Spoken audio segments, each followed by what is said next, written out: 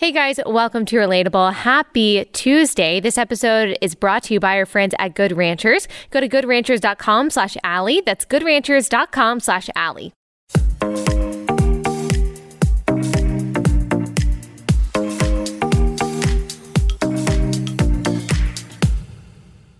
All right, guys, we've got a very fun show for you today. We are talking to Becket Cook. He is the host of the Becket Cook Show. He wrote a book called A Change in Affection a few years ago, and that is about his conversion to Christianity and going from an actively gay lifestyle to now an obedient Christian lifestyle. And so we're going to talk about that. I'm sure that there's plenty in the conversation that some people will find very controversial. But for the majority of my audience, you are just going to be incredibly encouraged. The power and the grace of God in redeeming people's lives. I just love hearing people's testimony. There is such power in a testimony, and it just reminds you of the sweetness and the goodness of the gospel, the faithfulness of God, the relentlessness of God to pursue whomever he is going to pursue in whatever ways he is going to pursue them. I love that about God, and I love hearing individual stories of that redemption in their own lives. And so you're going to be so encouraged. And then we're also going to ask him some questions towards the end of the conversation. We're going to ask him, okay, do you attend the gay wedding of a friend as a Christian? Do you use preferred pronouns as a Christian? What about that verse in 1 Corinthians that says that we're not even supposed to associate with someone who calls themselves a Christian and is sexually immoral in any way, or who is an idolater? It lists a whole host of sins. What does that actually look like? Do we exclude them from our lives? How do we love these people in a way that is truthful but also gracious? We're going to get into all of that. And before we do, I do want to say that yesterday I was in Louisiana. Go listen to yesterday's episode that we had already had pre-recorded with a professor. You're going to love it. You're going to absolutely love yesterday's conversation if you haven't listened to it. Another possibly controversial conversation because we talk about race in America, and we talk about the claim of systemic racism, and he has some non-mainstream views about that are very interesting, and I know you're going to learn a lot from it. But yesterday we were in Louisiana. I went to Monroe, Louisiana, and I was on the Unashamed podcast with Phil Robertson and with Al Robertson, and you're going to love that episode whenever it comes out. I don't know when it's going to come out, but then also I interviewed them for my show. That episode will come out at a later day, but I just love them so much. I know a lot of you guys love them. I posted yesterday on Instagram that I was going to Louisiana. A lot of you were asking me what I was doing in your state. I was there very quickly, flew there yesterday morning, and then, guys, my flight got canceled. I got to the airport and my flight home got canceled, and I had to drive home last night, and that was kind of crazy, but I'm here. I'm safe and sound to bring this content to you today. So, lots to look forward to in Alley Land for different interviews coming out. But let's get to this interview. Without further ado, here is our new friend, Becket Cook. Becket, thank you so much for joining us. I've been wanting to have you on for a really long time, so I'm so glad this worked out. Can you tell everyone who may not know who you are and what you do? Thank you, Allie. I live in Los Angeles. That's where I am right now. And I for many, many years, I was a production designer in Hollywood. But when my book came out in 2019, I kind of lost. I kind of got canceled in Hollywood. Yeah. Because my book is pretty scandalous. So that's so now I'm pretty much in full-time ministry. I kind of travel around the country, speak at conferences, at churches, and I'm writing another book. And I also have a YouTube show called The Becket Cook Show. So that all keeps me pretty busy. Yeah. And I went to seminary in 2014 at Talbot School of Theology at Biola. So I knew God was kind of pulling me out of the production design world and into more kind of full-time ministry. So that's where I am now. And for people who have no idea, they're coming into this just having heard of Becket Cook. What was your book about? Why was it so scandalous? Scandal. So it's called A Change of Affection, and my affections dramatically changed 12 years ago. So when I was when I was very young, I don't know, in elementary school, probably fifth or sixth grade, I started to realize that I was attracted to the same sex, which was a really strange phenomenon to happen when you're a kid in Dallas, Texas, when it's very much taboo to be gay or even to have those feelings.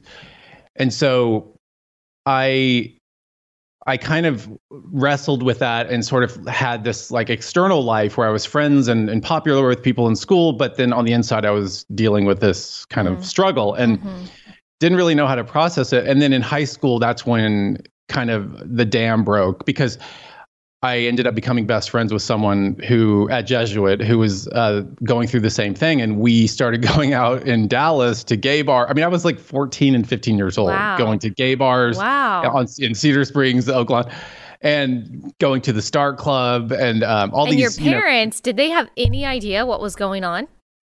No. Well, not really, because I was the youngest of 8 kids. And so by the time my parents got to me, they were just very hands off. They were like, just do whatever. We don't even know what you're doing. And, I was making straight A's in school, so they didn't really pay attention, for better or for worse. I think for worse. But so I had this kind of leeway to move about the cabin freely. And so I explored gay culture in high school. I was, pretty precocious. And then the same thing, I went away to college and the same thing happened. I became best friends with somebody who was dealing with this, same-sex attraction. We came out to each other.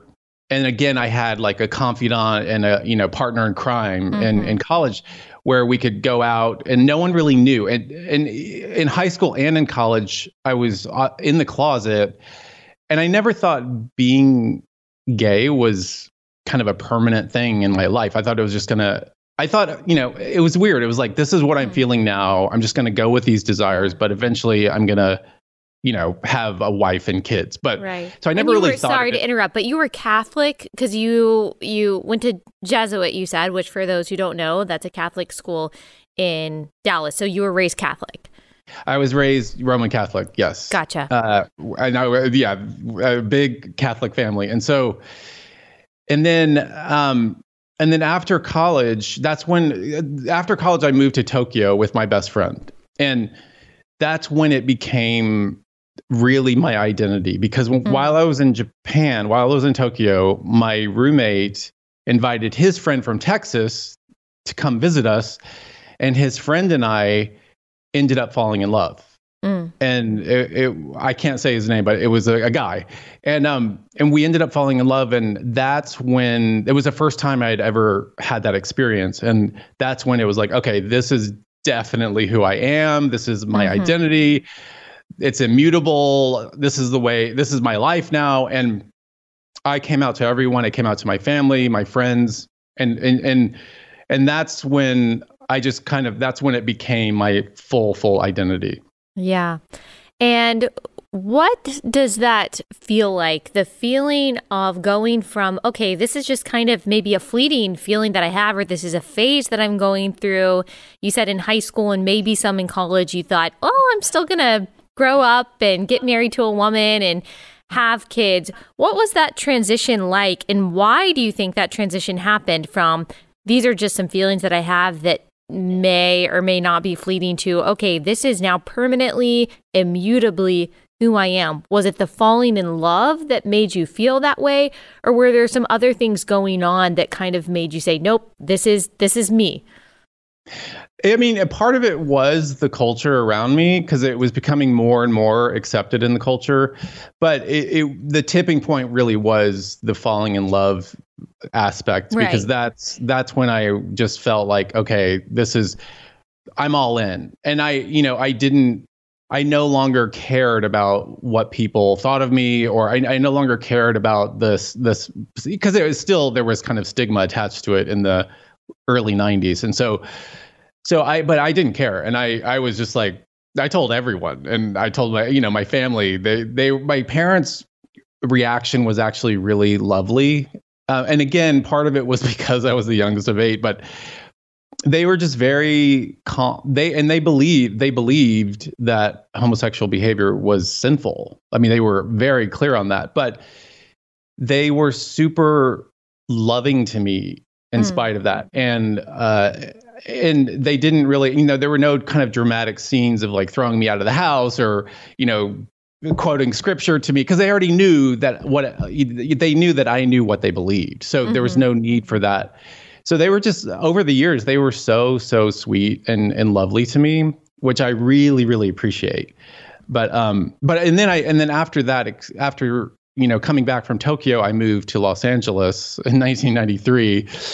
And that's when it kind of really, really got shifted into high gear, because when I got to LA, I got into this, really fun group of friends, all from the East Coast, Ivy League schools, like really smart, ambitious. There were straight people, gay people, and all those friends now run Hollywood. They literally create all the content that the world sees now, which is crazy.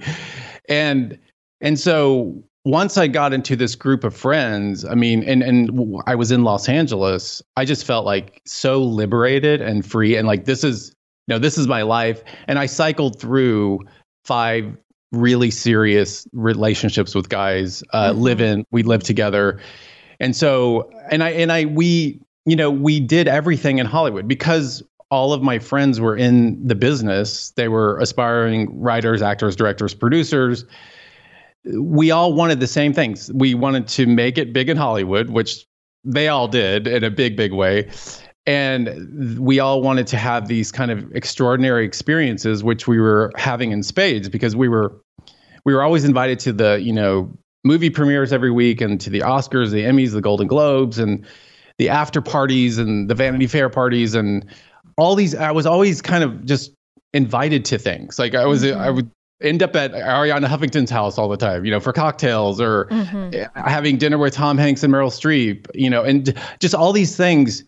So I was having these great experiences. And our other thing was, we all wanted to find the one, true love. And so we were always kind of on the search for that. And as I said, every time I would get into a relationship with a guy, I'd be like, okay, this is the one. Yeah. He's going to save me. This is like, this is amazing. And of course it would end in 2 years. It was always like the shelf life of 2 years on these relationships. Yeah. I think a lot of people can relate to that. And when you say that, you thought that this person was going to save you, what do you mean by that? What were some of those feelings? Why do you think, and maybe this is just how everyone feels when they're searching for the one, but why do you think you felt like, oh my gosh, I have to find the one? It's a form of like romantic salvation that I'm seeking. Yes. What do you think that was in you that kind of created that desperate longing?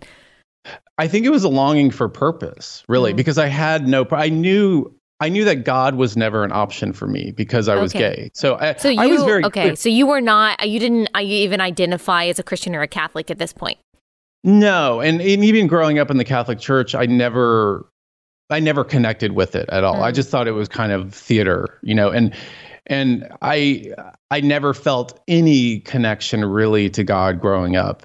And so yeah, I think I was looking for meaning and purpose in my life, because the only way, without God, the only kind of purpose you can get is either through your career or through a relationship. There may be other ways, but those are the main ways. And so that's kind of what I threw myself into, was my career and was in these relationships. And I thought, and especially in the relationships, I thought the guy would, somehow really give my life this like purpose and meaning, and it felt that way, at least in the beginning of the relationships, it felt like I had some sort of purpose, but then it would have, of course, vanish over time.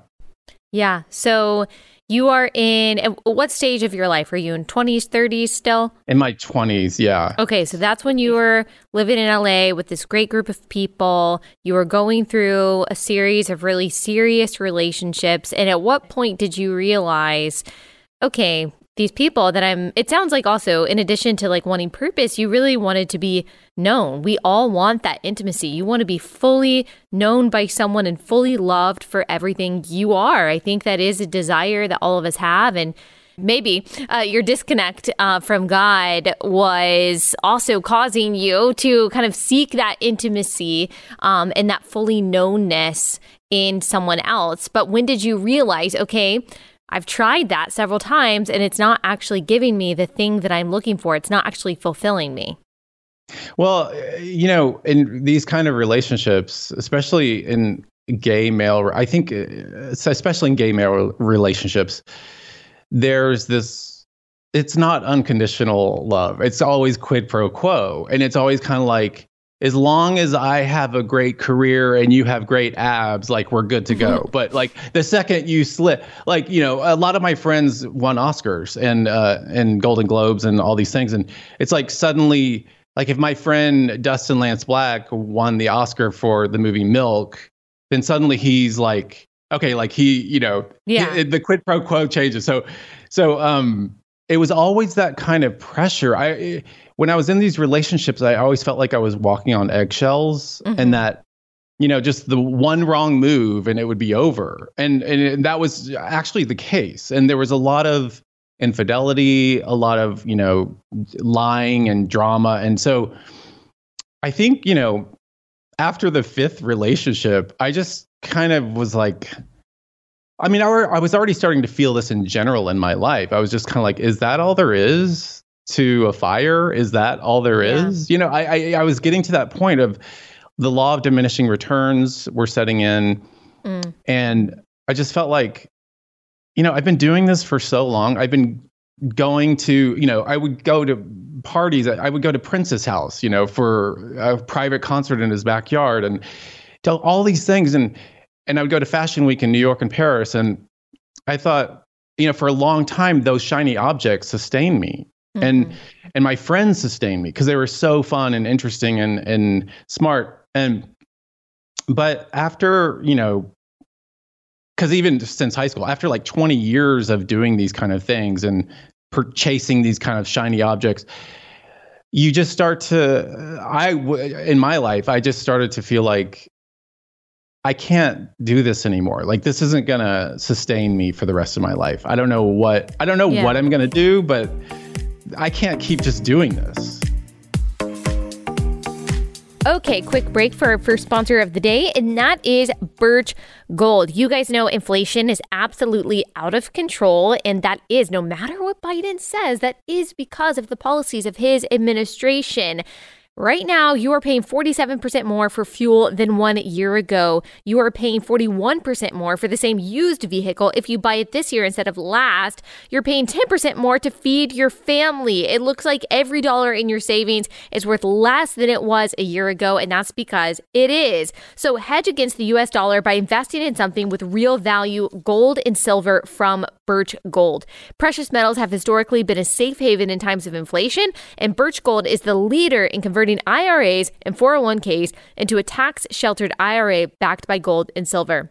With thousands of satisfied customers and an A+ rating with the Better Business Bureau, Birch Gold can help you protect your savings. So text Allie, that's ALLIE, to 989-898 to get a free info kit on gold. There's no obligation once you get this info. Just get your free information kit to learn more by texting Allie to 989-898. That's Allie to 989-898. So tell me what it was like hearing the gospel, maybe for the first time or in a real way the first time, or understanding it. And tell me about becoming a Christian, when and how and why. Yeah, well, it started in Paris in March of 2009. I was at Fashion Week. I used to go to Fashion Weeks a lot in New York and Paris. And so I was at Fashion Week. I went to a bunch of the runway shows. I went to a bunch, and they have after parties.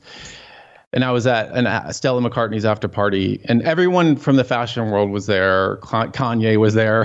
It was like, and people were dancing and drinking champagne, and it was at this nightclub in the middle of Paris called Regine. And that's when it really hit me that I just felt overwhelmed with emptiness. And I just kind of like felt like this cannot be my life. I like, this was fun. This was a great, I had a great time for a long time, but this cannot be my life anymore. And I ghosted the party. I went back to the apartment I had rented, and I was kind of up all night in a panic about my future. And then I get back to LA a couple days later, and then cut to 6 months later, I'm with my best friend who is gay, and we used to do we used to hang out all the time, like almost every night and every weekend. And on the weekends, we would go to brunch in Venice. We would go shopping in West Hollywood or Beverly Hills, which is gay church, brunch and shopping. And then we would go to this coffee shop in Silver Lake and hang out, because it was kind of, it was always kind of active and crowded and fun people, interesting people, and friends we knew. So we were there that day, and we were chatting, and suddenly we look over, and the table next to us is a group of young people with physical Bibles on the table. And I had never seen a Bible in public in LA in my life. Yeah. So it was a shocking sight, and my friend was shocked too. We were both like, "What is going on? Like, this is bizarre," especially in Silver Lake, which is a very kind of progressive enclave of LA.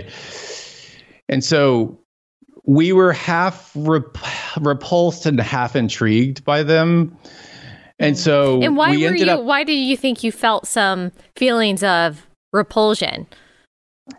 Because it was just like, historically, for us evangelical Christians, and we just I assume they were just evangelical Christians. You could kind of tell. So evangelical Christians were always the enemy in gay culture, and so that it was kind of residual revolt. It wasn't really. I wasn't like super revolted by them, but it was just kind of that residual, like, ooh, like Christians. But then I was kind of like, wait a minute.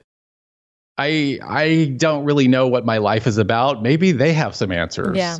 And so it's like a Christian's fantasy come true. I turn to them and I'm like, hey, are you guys Christians? And what's the gospel? No way. Because by that time in my life, by that time in my life, I was a practical atheist. Like I honestly believed that the Bible was an ancient myth, like any other ancient myth. I believe God was a fairy tale. I didn't believe in it. But when I saw them, I just felt like, what have I got to lose? Because of that night in Paris 6 months before, I just thought, maybe I just want to talk to them and see what they say. And so I honestly didn't even remember like what the gospel was really. I mean, I kind of knew, obviously vaguely, but I just needed to hear it. So I turned to them and I just said, what do you guys believe? Because I grew up Roman Catholic. I don't really remember. And they said, well, we go to an evangelical church in Hollywood on Sunset. And they told me basically the gospel, and this is what we believe. And of course I get to the $64,000 question, and I say, what does your church in Hollywood believe about homosexuality? And they said, well, we believe it's a sin. And in that moment, I wasn't surprised by that answer, and I really appreciated how honest they were, and that they didn't try to dodge the question and kind of obfuscate. Like, I was glad that they just said it, just outright. And so in that moment, I thought, okay, what if God does exist? I mean, there's a slim chance he does exist, and what if homosexual behavior is wrong, is sinful? And what if I've built my entire life on a false foundation and I don't know it? Like that's a possibility. Yeah. And so I was receptive. I was open to hearing that from them. Whereas like a couple of years before, or 5 years, 10 years before that, I would have been like, you guys are crazy. You need help. You need therapy. But I was open to hearing that. And then they invited me to their church the following Sunday, called Reality LA. And which I still attend. And I I had no idea what I was getting into because I had never been to an evangelical church. I didn't know what it was like. I didn't know what it looked like. I was used to stained glass windows and totally smoke different and than bells. the Catholic Church. Yeah, I was used to vestments and hats and stuff. And so I show up. I didn't know if I was going to go because, it's a big deal to kind of It was like betraying your community. Yeah. Like, if anyone ever found out, besides my best friend who was there, like would have been very weird and awkward. What was his reaction? Was he kind of like, what are you doing? He didn't, he was intrigued as well. And he didn't really know that I was going to follow through and actually go to the service the following Sunday. And I didn't either, because I spent the whole week kind of going back and forth. Like, am I going to do this? Is it so weird if I go? And it could be humiliating. And what if nothing happens? Were you nervous about people being judgmental or right away castigating you? That wasn't the fear? No, not at all. No, I just thought, what if not? My biggest fear was, what if nothing happens and then I'm just still stuck in this kind of no man's land of like no purpose in my life and no meaning. And so I ended up that Sunday morning, I woke up and I just was like, I guess I'm going to do this. And I drove to it meets in a high school auditorium in a LA public high school, which is funny. And so I walked in and it was just kind of this really plain auditorium. And the worship band was playing. And I remember thinking when I walked in, I just was like, oh, Christian music. That's so weird. I forgot that existed. Gross. But then I was like, wait a minute. It's actually nice. Like and so and then I found a seat. I sat near the front and by myself. And the pastor comes out and he starts preaching on Romans chapter 7. And as he's preaching for an hour, just things start to shift in me. It's crazy. As he was preaching, I was hanging on every word and I was riveted to the sermon because I was like, wait a minute. Everything he's saying is true. And I don't know why I feel that way right now. What's going on? And I didn't want him to stop preaching because I was like, this is amazing. Like, this is the gospel. It turned everything I thought religion was on its head. And I was like, this is good news. This is crazy. Yeah. And so after the sermon, he left. Before he left the stage, he said, there's people on the side of the church on the prayer ministry. And if you need prayer for anything, you can go ask. So that was another kind of moment of like, do I go over there? If I do, it's kind of people might be watching me and it's weird. But I was like, whatever, I'm here. So I went over to this guy and I said, on the prayer team, and I said, I don't know what I believe, but I'm here. And again, it's a Christian fantasy come true. And he says, well, can I pray for you? I'm like, yes. And he, lays his hands on me and he starts praying. And it just felt so loving. And I was like, why? How does this random straight guy love me so much and care about me so much? And it was just felt very powerful. And then I thanked him. I went back to my seat and there's another 25 minutes of worship music playing. So the lights are kind of dim. I go to a Reformed church, but this sounds kind of wacky, but the lights dim. But, and so as soon as I sat, everyone else was standing and singing and worshiping. I sit down and all of a sudden the Holy Spirit just like overwhelms me. Mm-hmm. And in that moment, God revealed himself to me. And I'll never forget. I mean, in my mind, God said, I'm God. Jesus is my son. Heaven is real. Hell is real. The Bible is true. Welcome to my kingdom. Yeah. And I was like, and it's like Isaiah when he's in the temple and he sees the holiness of God and he comes undone. That's what happened I just started bawling and bawling. Like I was crying harder than I'd ever cried in my life, except as an infant. But because I was just born again, I was kind of an infant. Yeah. And then, so I was retching for the next 25 minutes, and then I got in my car and I drove home. I don't even know how I made it home because I was in such a state. And I got into bed to take a nap because I was so overwhelmed. And And it happened again. God's like, it was like Moses in the cleft of the rock and God passes by with his glory. God was like, let me show you some more of my glory. And it just was like this huge dose of God's presence again. And I was like, whoa. And I just burst into tears again, jumped out of my bed. And in the middle of my bedroom, I was like, God, you have my whole life. I'm yours. I'm done. And I knew in that moment that homosexual behavior was a sin. I knew it was wrong. I knew it. Yeah, I knew immediately. I knew it wasn't my identity anymore. I knew that dating guys was no longer a part of my future, but I didn't care because I just met Jesus, and I was like, I'm going to go with that guy. Good riddance to that life. So this wasn't a product of, a process over time of people really teaching you, hey, here's why we believe homosexuality is wrong. Here's what the Bible says. At that point, you didn't even really know what the Bible said about it, right? Besides what the Christians had told you originally when you saw them? Well, I knew. I mean, I was aware of what the Bible, because I grew up in the Catholic Church, and I knew what the Bible had to say about homosexual behavior. But Got it. But it was God had so much grace on me that day. First of all, the fact that that all happened the very first time I went to a church was remarkable, and he had so much grace, and he made it so clear.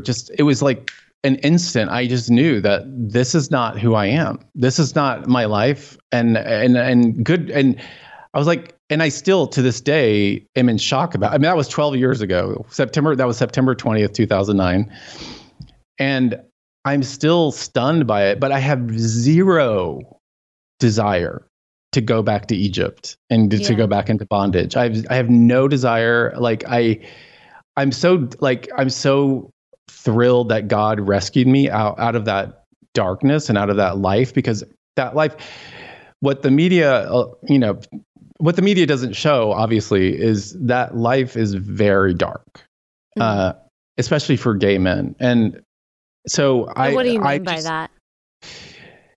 There's just so much, like, it's like the glue that holds that community together. There's three things that hold it together. And obviously there are exceptions. I'm just generalizing, but alcohol, drugs, and sex, like that's what really binds that community together. And at least when I was growing up and going through that whole thing. So I was thrilled to be out of that bondage, because it really is. It's such a, so much goes on behind the scenes that people don't talk about. And just like at parties, and there's people in bedrooms doing crazy things. And it's just a dark world. Mm-hmm. And I'm so happy to be out of that world and into God's marvelous light. I mean, it's just I can't even express how amazing. Obviously, how amazing it is, but it's just amazing to be in Christ. Another ad break to tell you guys about ExpressVPN, one of my favorite sponsors, because it's something that I use every day. When you go online without a VPN, internet service providers can see every single website you visit. They can legally sell this information without your consent to ad companies and tech giants who then use your data to target you with advertisements for their products and things like that. Whenever you use a free service online, you are actually the product. They are selling you to third parties who are then advertising to you, so you will buy their product. It is kind of a racket, honestly. So if you want to protect your internet activity, if you want privacy when you browse online, then you need ExpressVPN. That way, internet service providers cannot see your online activity. Your identity is anonymized by a secure VPN server. Your data is also encrypted for maximum protection. All you have to do is download the app,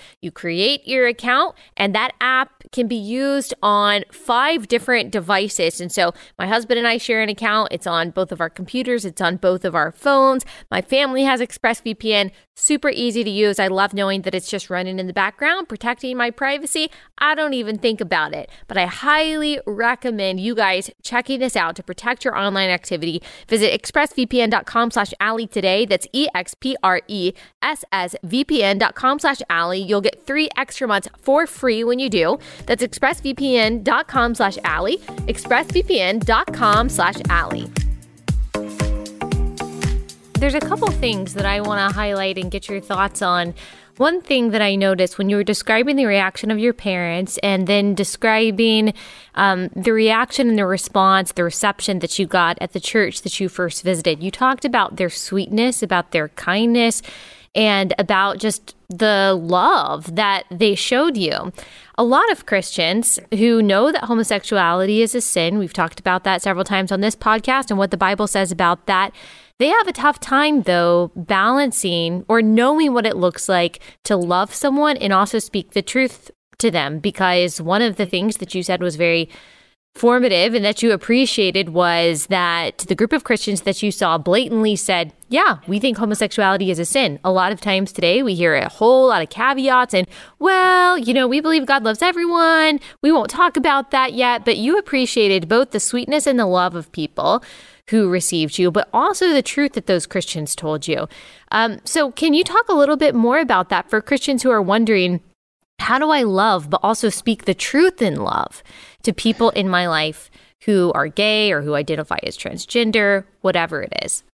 Yeah, I mean, Jesus was a master at this, obviously. Yes. And I've done this a couple of times where I'll read all 4 Gospels through in one sitting, and I'll pay attention. I'll focus on how Jesus interacts with people, and he never compromises truth or grace. He balances grace and truth perfectly. And when of course he eats with. And he spends times with tax collectors and sinners and prostitutes, but he always, like even with Levi, when he calls Levi to come follow him, Levi leaves his tax booth, and basically and then he has a celebration at his home, and that celebration is a sign of repentance that he's left that behind, he's left that life behind. And even the woman at the well, the woman in Samaria, Jesus was so loving to her and so kind to her, but he called her out on her sin. And I mean, in Leviticus 19, actually, if I can just read this for a second, this is about, loving your neighbor. And it says, it's Leviticus 19, verse 17. It says, you shall not hate your brother in your heart, but you shall reason frankly with your neighbor, lest you incur sin because of him. And so loving your neighbor, in other words, means telling them the truth, telling your neighbor the truth. And so that's it's people kind of think like, oh, it's not very loving to say these things and to say homosexual behavior is a sin, but it's actually the most loving thing you can do, because if you're gay affirming, you're aiding and abetting someone's eternal destruction. And so that's the most unloving thing you can possibly do. Right. And so I find that's why I was so appreciative of how these young Christians just told me the truth, because that's actually loving. And they were, they weren't cruel about it or mean about it. They were just very honest and they just said it very simply. And so, I think you can't check your convictions at the door when you're, talking to people or when you're evangelizing. You, of course, be gracious and loving, but you have to tell the truth. And I think we're losing a lot because of this issue is so, controversial now in culture. We're losing a lot of that. Even pastors are kind of afraid to talk about this issue. Yeah. And that kind of leads to my next question, because it seems like for Christians, when compromise happens, when deconstruction happens, when they do kind of start embracing more worldly ideologies and dogma and trying to kind of somehow mix that in with Christianity, it does seem like homosexuality is the first thing. Like with Jen Hatmaker, that's one example. We've kind of seen that evolution over the past few years. I remember I think it was 2015, when she talked about, she doesn't think being gay is a sin. We've seen that with several other, what you would call, professing Christian influencers. And it seems like for people who call themselves progressive Christians, that's the main thing. There might be some other things that they think is wrong with traditional conservative Christianity, but that seems to be the main sticking point and the main reason why some people deconstruct, why some people become so-called progressive Christians.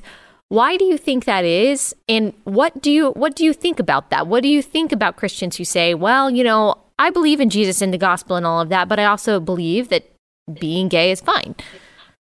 Well, I always think about, so when I was in high school at Jesuit, everyone at Jesuit, everyone at Ursuline, this was 30 years ago, they believed, it was just unequivocal. They believed that homosexuality was wrong. Homosexual behavior was wrong. We didn't have to say anything. It was just understood. Now, some of those very same people from my high school on Facebook, there's a lot of them are gay affirming. And so my question is, why? What's happened over the last 30 years? Gee, I wonder what's happened. And obviously it's the culture, and we live in a very specific time and place in history and culture in the United States.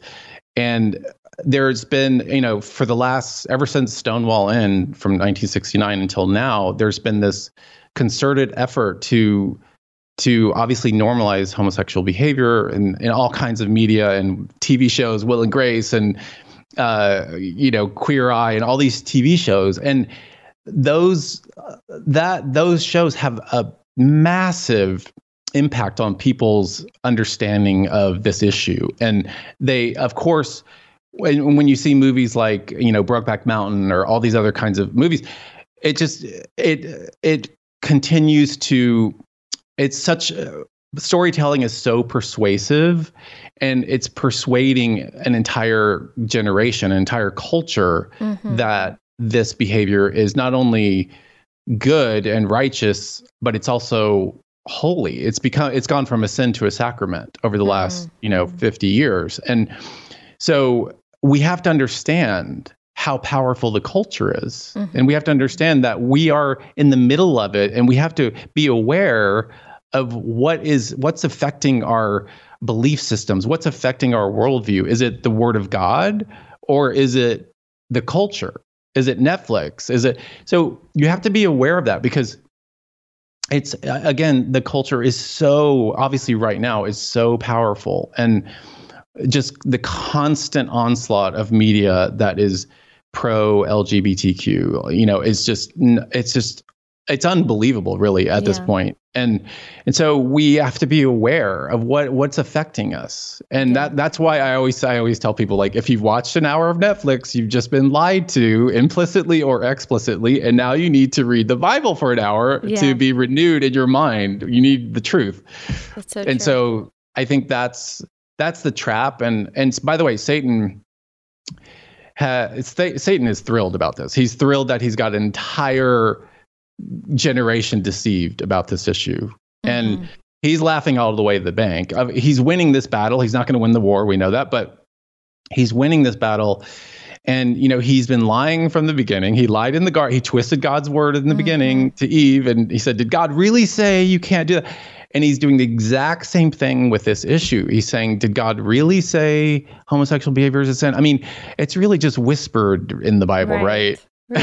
Right. And it's not in the passages that talk about it, they're not really clear, and it could be cultural distance, or it means something else. It's only talking about pedophilia. It's only talking about rape. There's something that we've talked about a lot on this show, and it's an alliteration that I like to use when it comes to the definition of marriage and holy sexuality, because you do hear those arguments a lot that, well, the Bible only prohibits it here, and really it means this. But as Christians, we don't just read the Bible.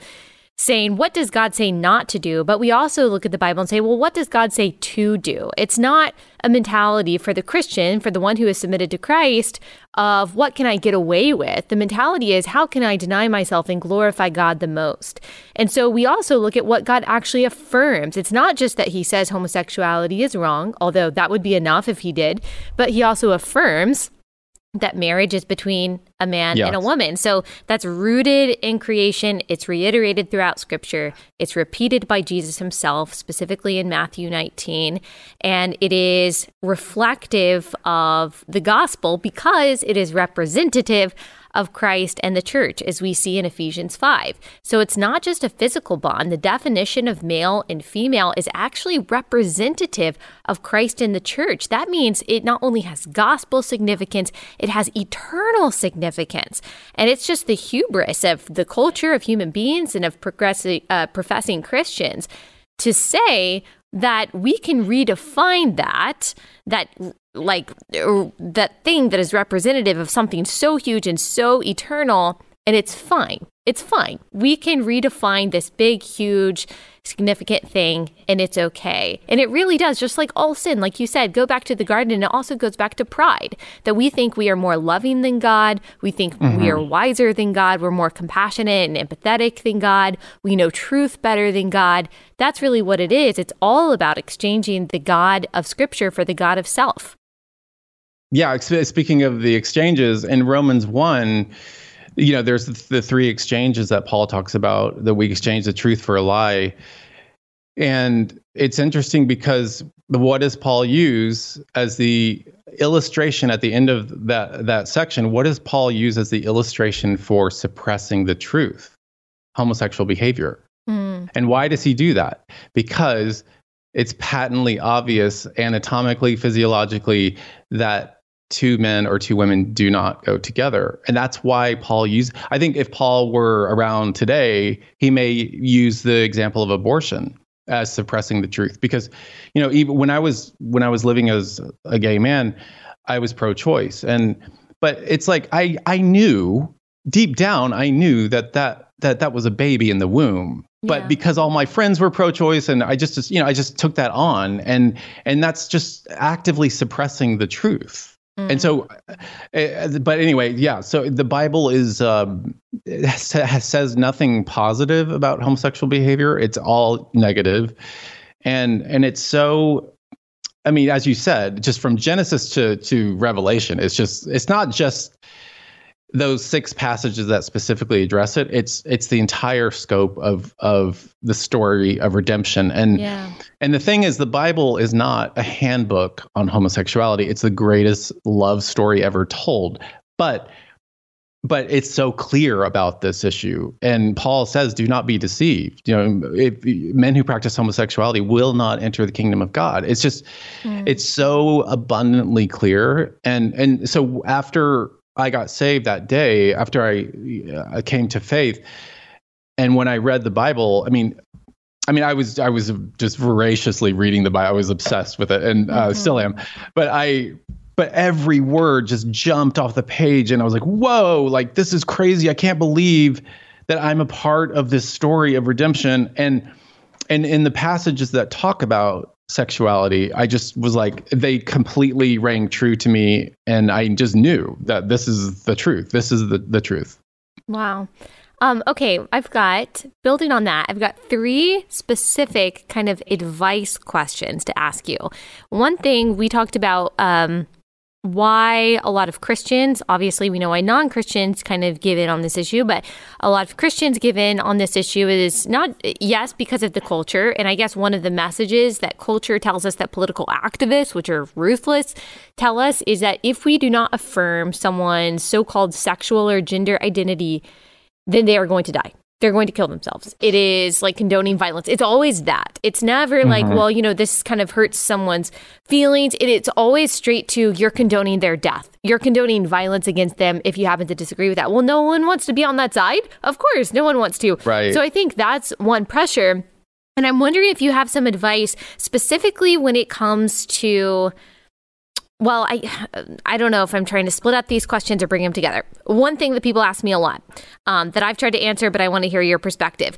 Should you use the preferred pronouns of someone, even though you know you're not affirming transgenderism? And the second question is, in this whole truth and love realm, should you go to a gay person's wedding as a Christian to show them love?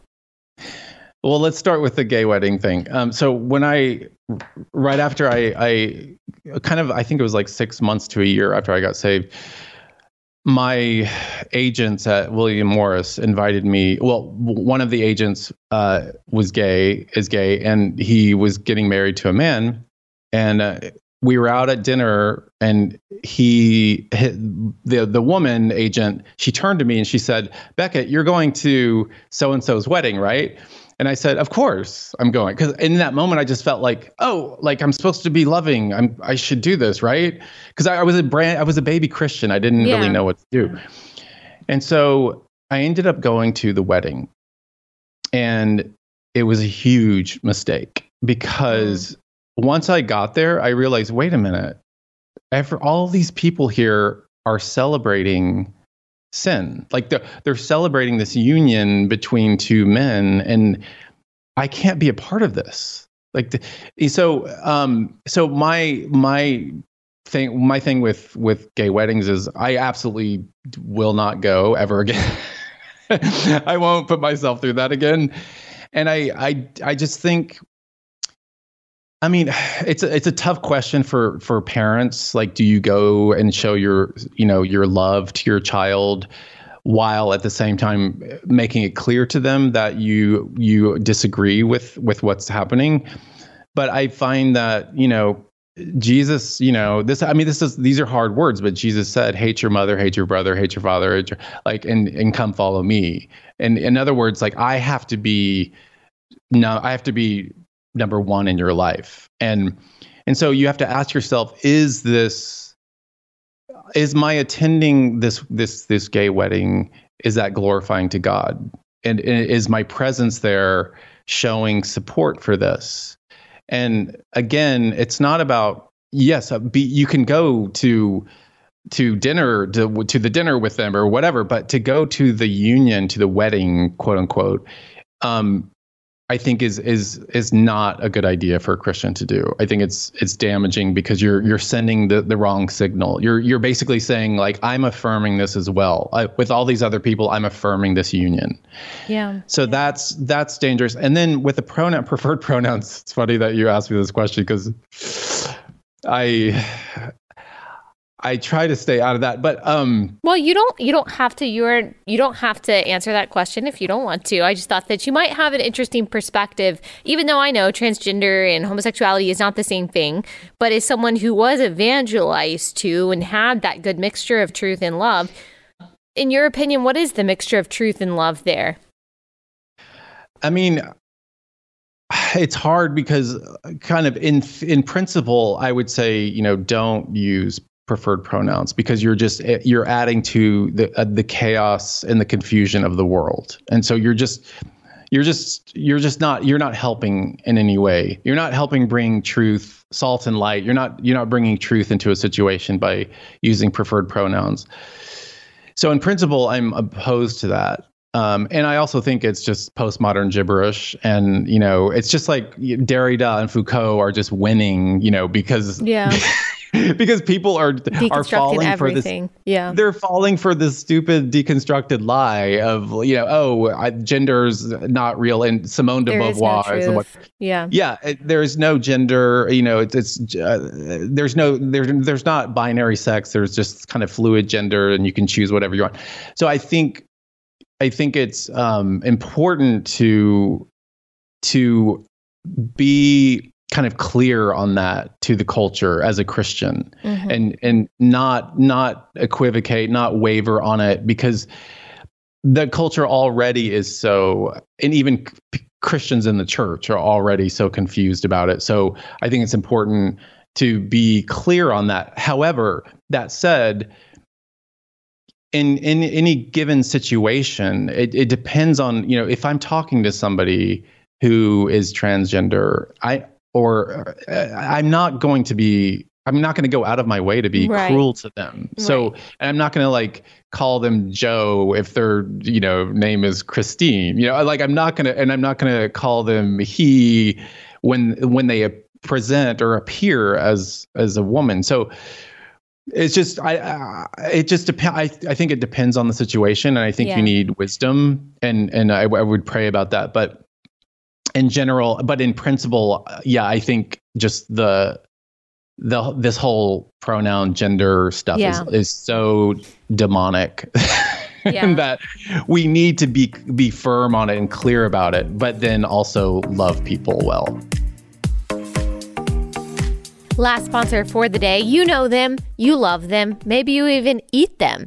It's Good Ranchers. All right, you're tired of going to the grocery store and trying to pick out the cut of meat that your husband told you to get. You're like, did he say T-bone? Did he say ribeye? I don't remember. You know what? You don't even have to worry about that. And then you'll look at the different cuts of meat, even if you can remember which cut of meat your husband said that he wanted to grill that night. And you're like, well, I don't really know what's good. Something about marble, how much fat, I don't even know. You know what? You just need to cut that stress out of your life. Make your life so much easier. Make your husband and your family happy by getting all of your meat from Good Ranchers. Because all you got to do is go online, you pick the different cuts of meat that you want, get all of them. You'll get ground beef, you get the T-bone, you get the ribeye, you get the sirloin, then you can get your chicken. Pre-marinated, non-pre-marinated chicken, it all comes in a box, individually wrapped, vacuum sealed on dry ice in a box, shipped right to your front door. You take the box into your house, you open it, you take the meat out and you put it in your deep freezer, and then it's good to go. You don't have to think about it. And so you've got basically part of your meal planned for every single night of the week if you want to. All you got to do is, take it out like 4:30, you thaw it, and then you make whatever you want to as your sides. I love Good Ranchers for that reason, because it makes my life so much easier, and it's a genuinely really good product. We eat Good Ranchers almost every single night, and maybe my absolute favorite thing about it is that it is all from American farms and ranches. It is so hard sometimes to find products that are actually made in America. We want to support America. One of the solutions to all of this crazy globalization and great reset stuff is localization, depending on our own communities, depending on our own country, for the things that we need. 80% of the meat in grocery stores is imported from overseas. So go to Good Ranchers, you'll get all American meat, ethically raised, sustainably sourced. Plus, if you use my link, goodranchers.com/Allie or promo code Allie, you get $30 off plus free express shipping. So go to goodranchers.com/Allie. That's American meat delivered right to your front door to get $30 off plus free express shipping. Goodranchers.com/Allie, goodranchers.com/Allie. I do think that there is a difference in talking about something or someone and talking to someone, and you don't want to lie to them. I think that you could simultaneously say to someone, hey, I love you. I want to be your friend, but here's where I stand on this. Like, you are a man, you are a woman, whatever it is, I'm going to be as kind to you as possible. If you want me to call you Sally, I'll call you Sally, but here's where I stand. Here is the truth. So I think it is possible to, I know that nuance is a word that is very overused nowadays sometimes to excuse people for just confusion. But I do think in interaction with someone and in conversation with someone, there is some nuance, but I'm with you definitely on the principle. Absolutely. I'm not going to use the preferred pronouns if I were writing an article, if I were talking about a story like a man competing against women in sports.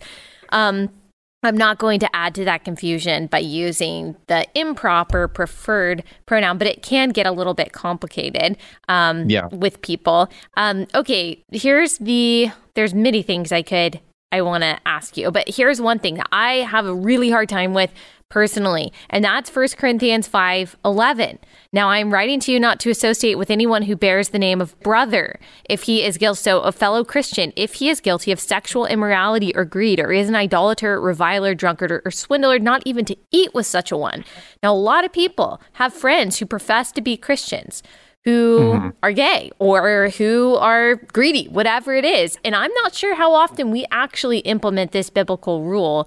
I mean, what is your take on that? What would your advice be to Christians who are kind of struggling with this? Well, I'm not gonna go against Paul, that's for sure. Yeah. So I mean, yeah, I mean those words that you just read they're harsh, and they seem harsh in our culture, and they sound hard, but yeah, if someone is professing to be a Christian, yet they're living a life, like for example, they're living a life of homosexual behavior, and they're living that life and identifying as gay, and I think I think I would do what Paul says, and because here's the thing, and this is all over the New Testament, and I'll just read in 1 John. This is what John has to say, and he says in 1 John 3, he says, "No one who abides in Christ keeps on sinning. No one who keeps on sinning has either seen him or known him. Whoever makes a practice of sinning is of the devil, for the devil has been sinning from the beginning." And then lastly, he says, "No one born of God makes a practice," in other words, continues in unrepentant sin. So no one born of God makes a practice of sinning, for God's seed abides in him, and he cannot keep on sinning because he has been born of God. So if I meet someone who professes Christianity but then goes to a gay affirming church or is gay and lives that life fully, then I treat them as a Gentile, as Paul would say. I treat them as a non-believer. And so I'm trying to think if I do. I really don't hang out with people who are doing that, who are in that situation. So I guess, and just by kind of default, I don't associate with people who are doing that. Yeah, I think that's a difficult area for people who, again, are told that love is unconditional affirmation. But you made such a great point earlier that the most loving thing that we can do is really agree with God in what he says is good and right and true. And there is a way to exemplify that truth and love. And as you pointed out earlier, Jesus is the perfect example of that. Now, I do want to say to people that Jesus was the perfect example of the embodiment of grace and truth. And we are also told that Stephen was described as that, full of grace and truth. We know how both of them ended up. So being full of grace and truth does not mean that the culture is going to love you, that the person that you're talking to is going to respond well, that you're going to be accepted by the world. Actually, if you look at the life of Stephen, you might get metaphorically stoned, canceled, whatever, for being full of grace and truth.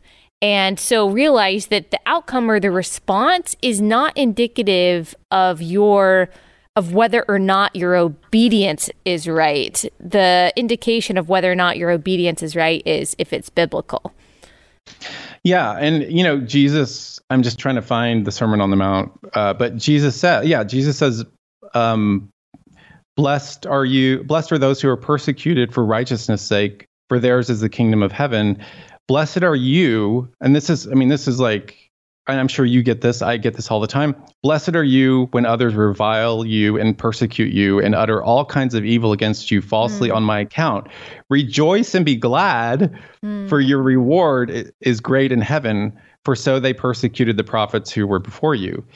And then, Jesus says they're going to hate you because they hated me first. And so, I take great comfort in that our master, our king, suffered the worst kind of mistreatment and persecution. And so and Paul, what's the verse? Count it all joy, brothers. Yes. Is that Peter or Paul?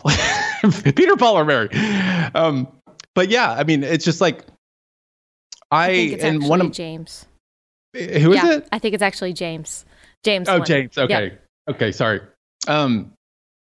But one of my favorite verses, I don't like to choose favorite verses, but one of the verses that really resonates with me and has always resonated with me since I became a Christian is when Paul says, I count everything as loss because of the surpassing worth of knowing Christ Jesus, my Lord. Now, I've lost a lot of friends. Like I lost my closest friends from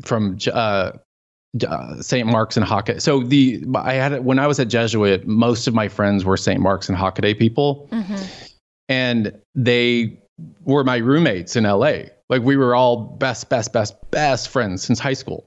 And I lost those friends. I lost my career. But again, just like Paul, this is another thing about this issue is we're so in this kind of, obviously if you've read The Rise and Triumph of the Modern Self, we're in this expressive individualistic kind of period in history. And if you're not living your authentic life or being true to yourself, then somehow you're not, that there's something wrong with that. But I just find that I just lost my train of thought.